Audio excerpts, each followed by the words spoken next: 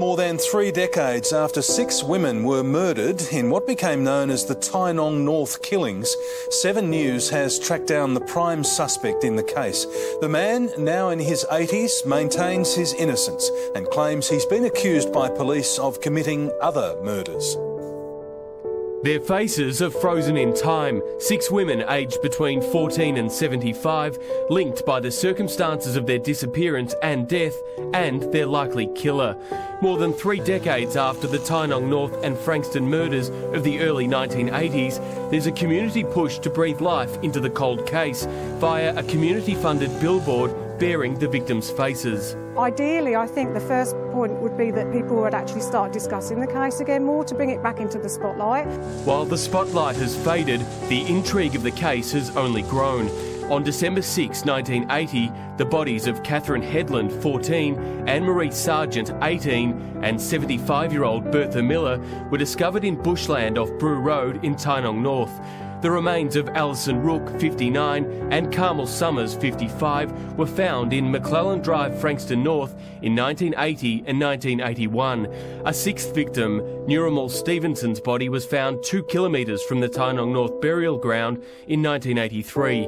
The common link between the victims is that they were all walking to or waiting for public transport when they were snatched.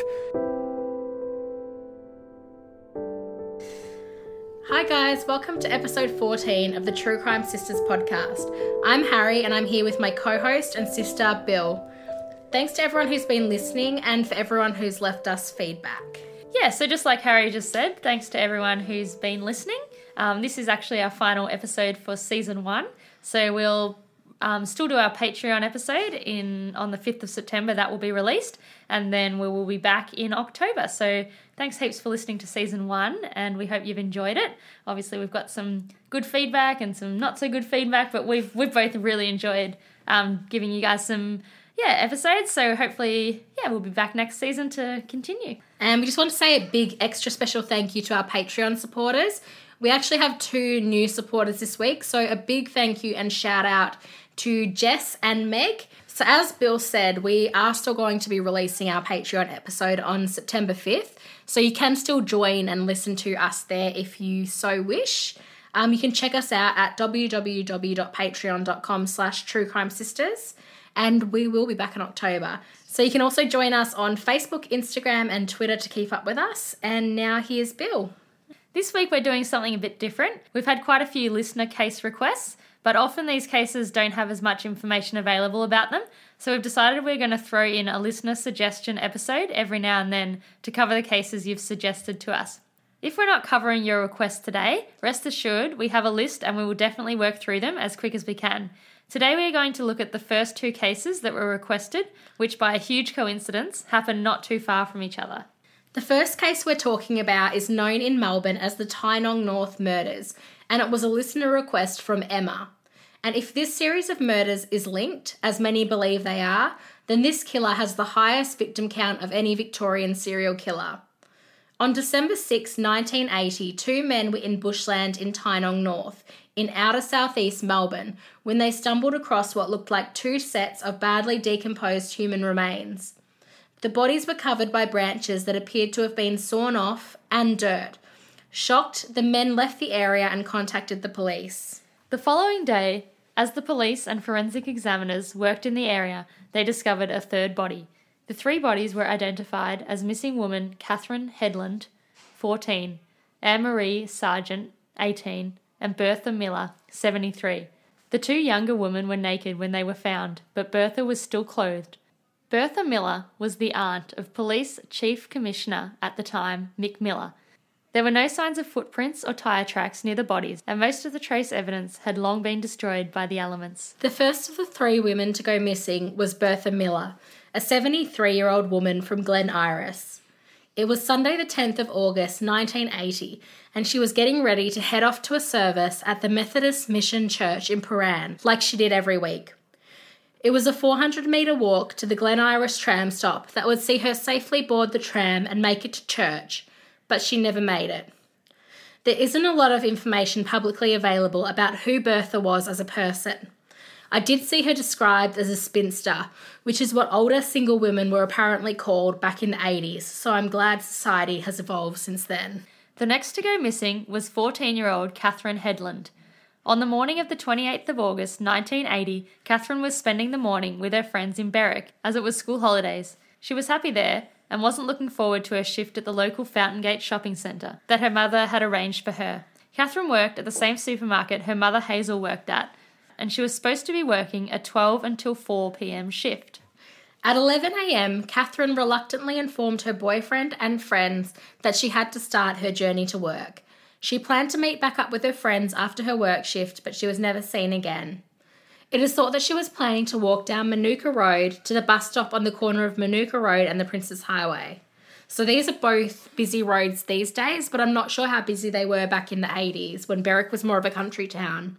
Catherine was a popular girl with a love of horses. The Headland family had emigrated from Lancashire in 1966 and settled in Berwick, and I'm sorry if I said that wrong. There was some potential but unconfirmed sightings of Catherine that day.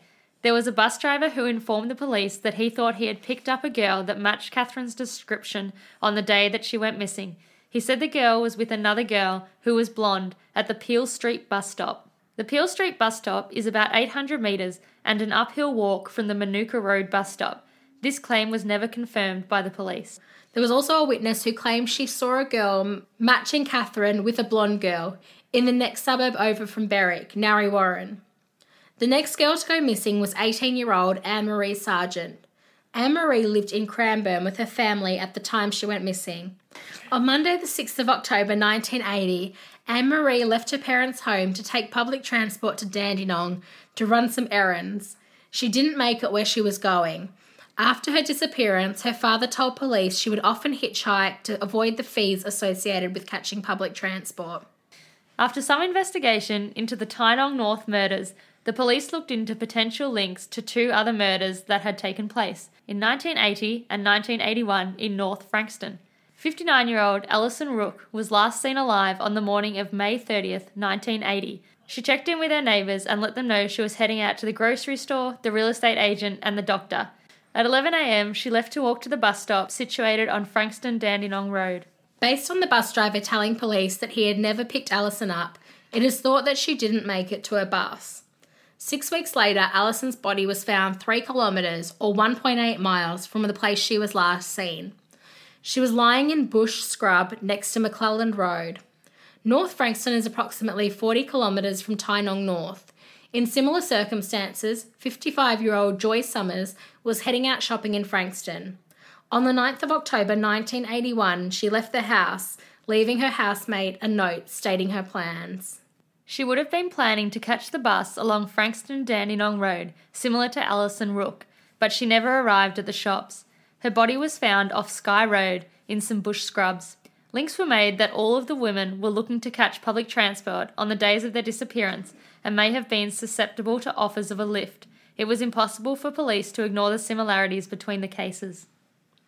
On the 3rd of February 1983, a 6th victim was found. A man was driving along the Princes Highway when he had a tyre blowout and was forced to pull off the road. He found himself in Tynong North. He took a short walk to stretch his legs and noticed a bone sticking out of the ground. Concerned, he took it to the police station in Warragul. After testing, it was confirmed that it was a human bone. When police searched the area, they uncovered more bones. After testing, it was confirmed that the bones belonged to missing Brunswick woman Narumol Stevenson, who was 34 years old. She too had disappeared while waiting for public transport.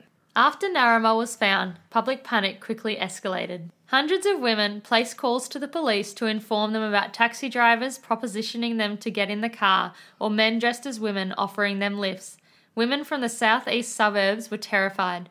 As police investigated the cases of the missing women, they concluded the 6 women did not know each other and were not connected in any way, and were likely chosen at random. These appeared to be crimes of opportunity. As time went on and nobody was apprehended for the murders, public fear settled down. That is until Christmas 1988, when Catherine Headland's family received an anonymous card, written poorly with questionable grammar. It read, "I hope in writing to you I do not cause you or your family any stress. I can comprehend the pain, the agony you have endured to lose a loved one, Catherine. Not knowing when or if the perpetrators, single or plural, will ever be caught. Well, the new year may be good for you. Things may unfold. The name of the perpetrator, whose deeds make Truro look like kid stuff.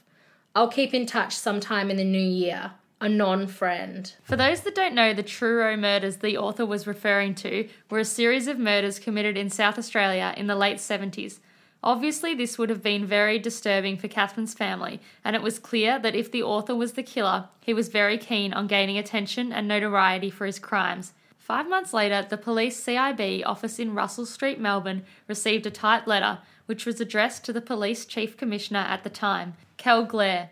The letter read, "Is the Tynong file gathering dust? Did you know you are dealing with a mass murderer in a scale never seen in this country?" When police investigated the origin of the letter, they found that it had been posted in Preston, which is a suburb approximately 9 kilometres north of the Melbourne CBD, so it's a completely different area of Melbourne to Tynong and Frankston. The letter also contained some details that were unknown to the public, including information about some of the jewellery that was worn by Bertha Miller and Catherine Headland. During police investigation, one suspect came to the forefront. For obvious reasons, we won't be stating his name, but you can find it pretty easily with a bit of Google stalking. The suspect was a devoutly religious man who had lived in the Frankston area around the time of the murders. He was a former bus driver who openly admitted that he liked to drive around and offer lifts to women. Not only did he have ties to Frankston, where 2 of the victims, Alison and Joy, were found, but he had also previously worked in Tynong North and would be very familiar with the area. This suspect would be 84 years old today.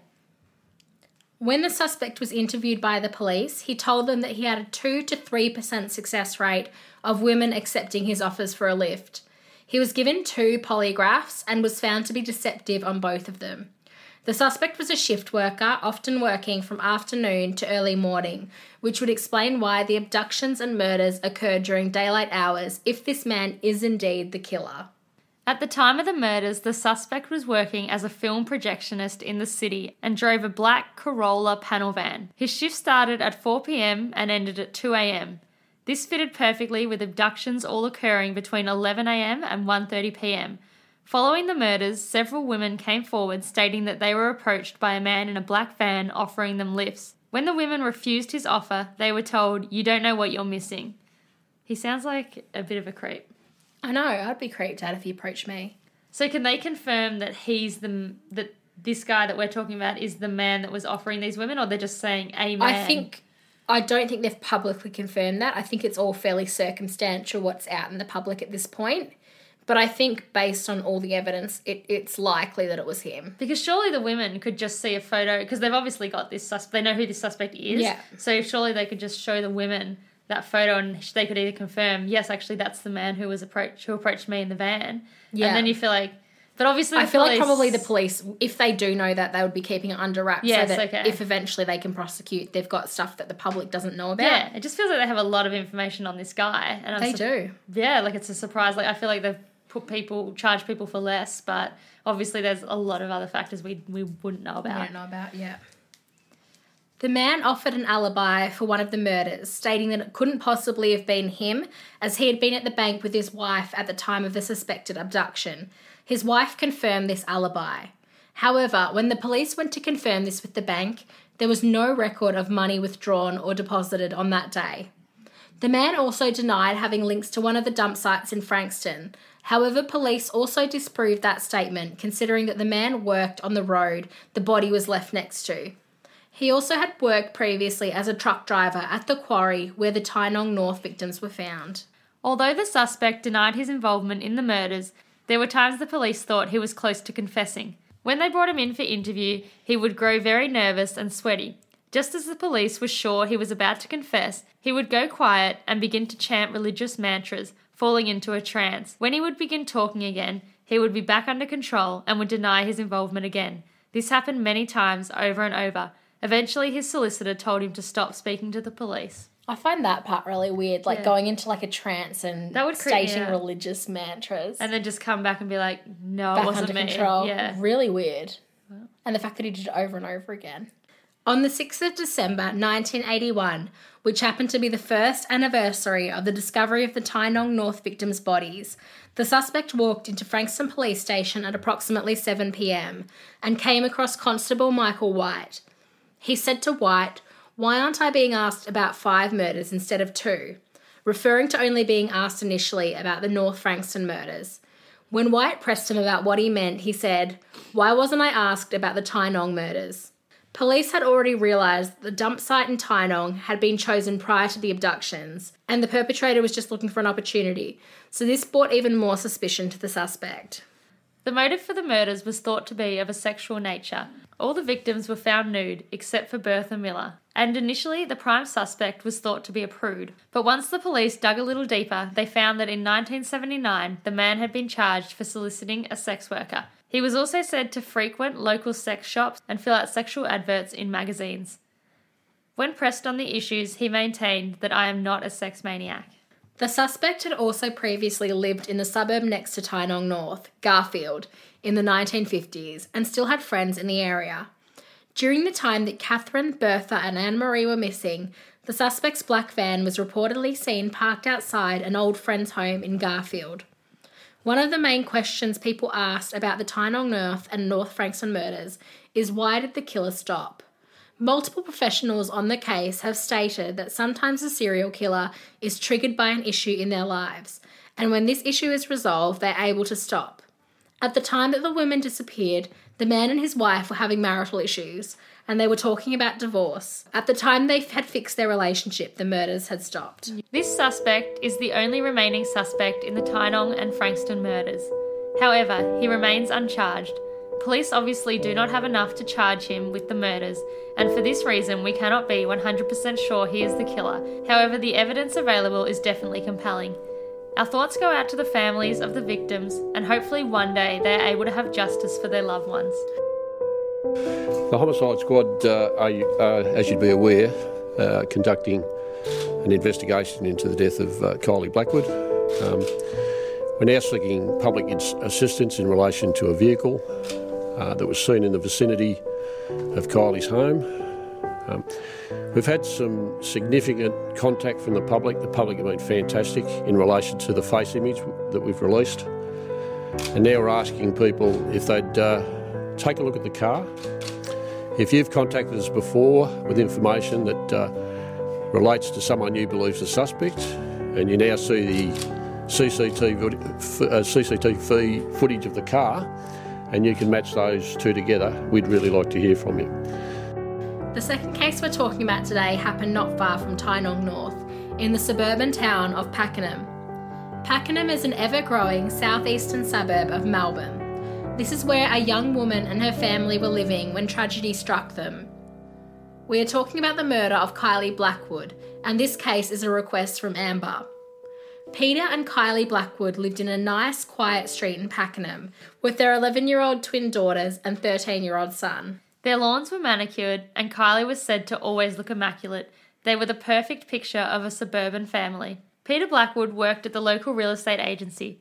Kylie had recently taken up a part-time job at the local fashion boutique, which allowed her to enjoy her love of fashion.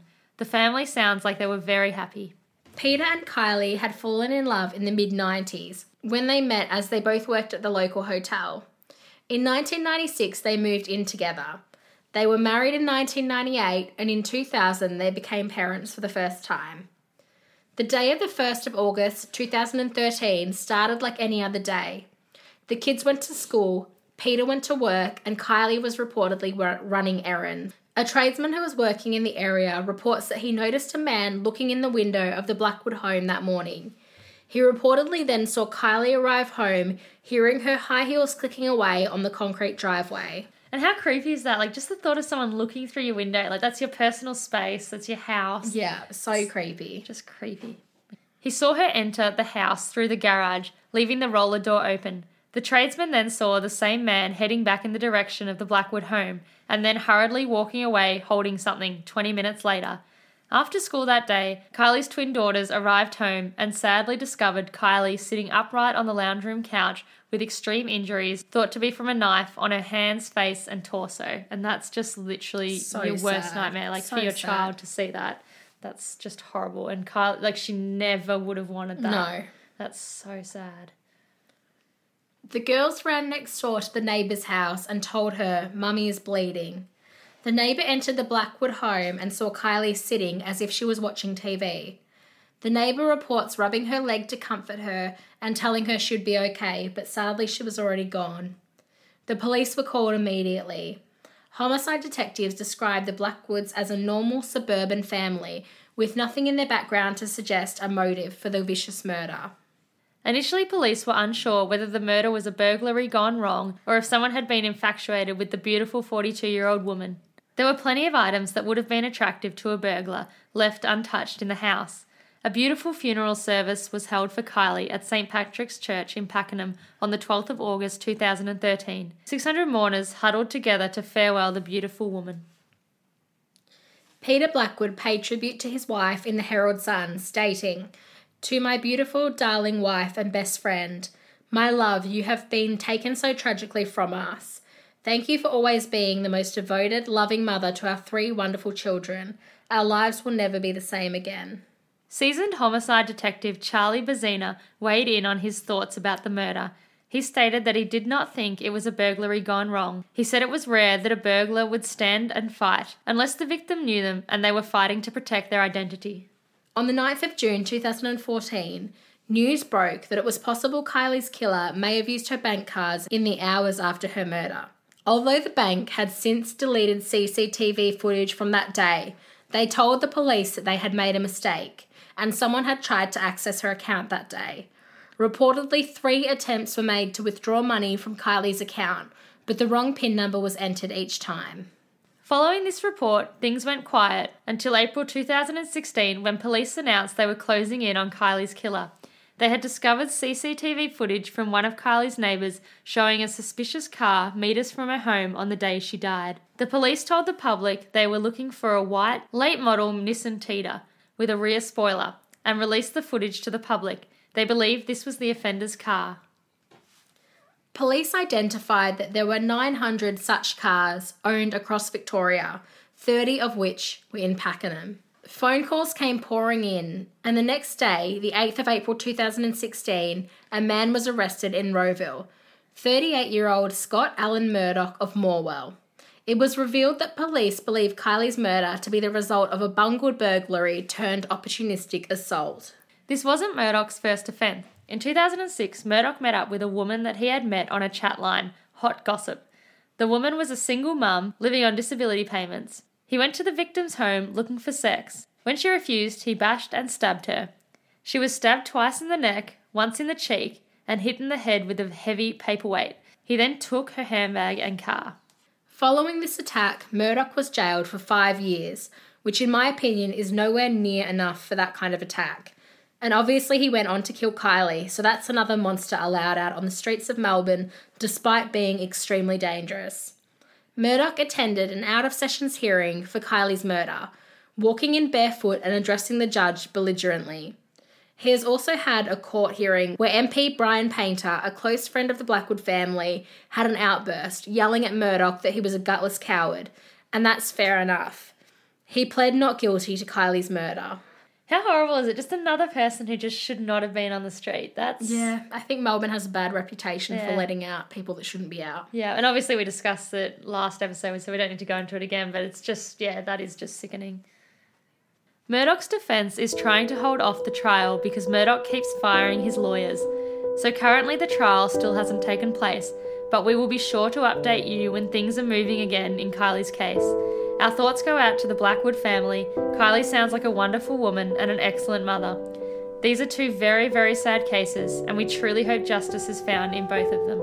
Thank you so much for tuning into our listeners' request special today, and thank you for listening this season as well. Yeah, we've enjoyed this season, so hopefully you guys have too, and we look forward to keeping on going in season 2. And so, obviously we will have that Patreon episode out on the 5th of September. So for those Patreons that we have, we will be releasing that one. So thank you for joining us today. And until next time, please stay safe.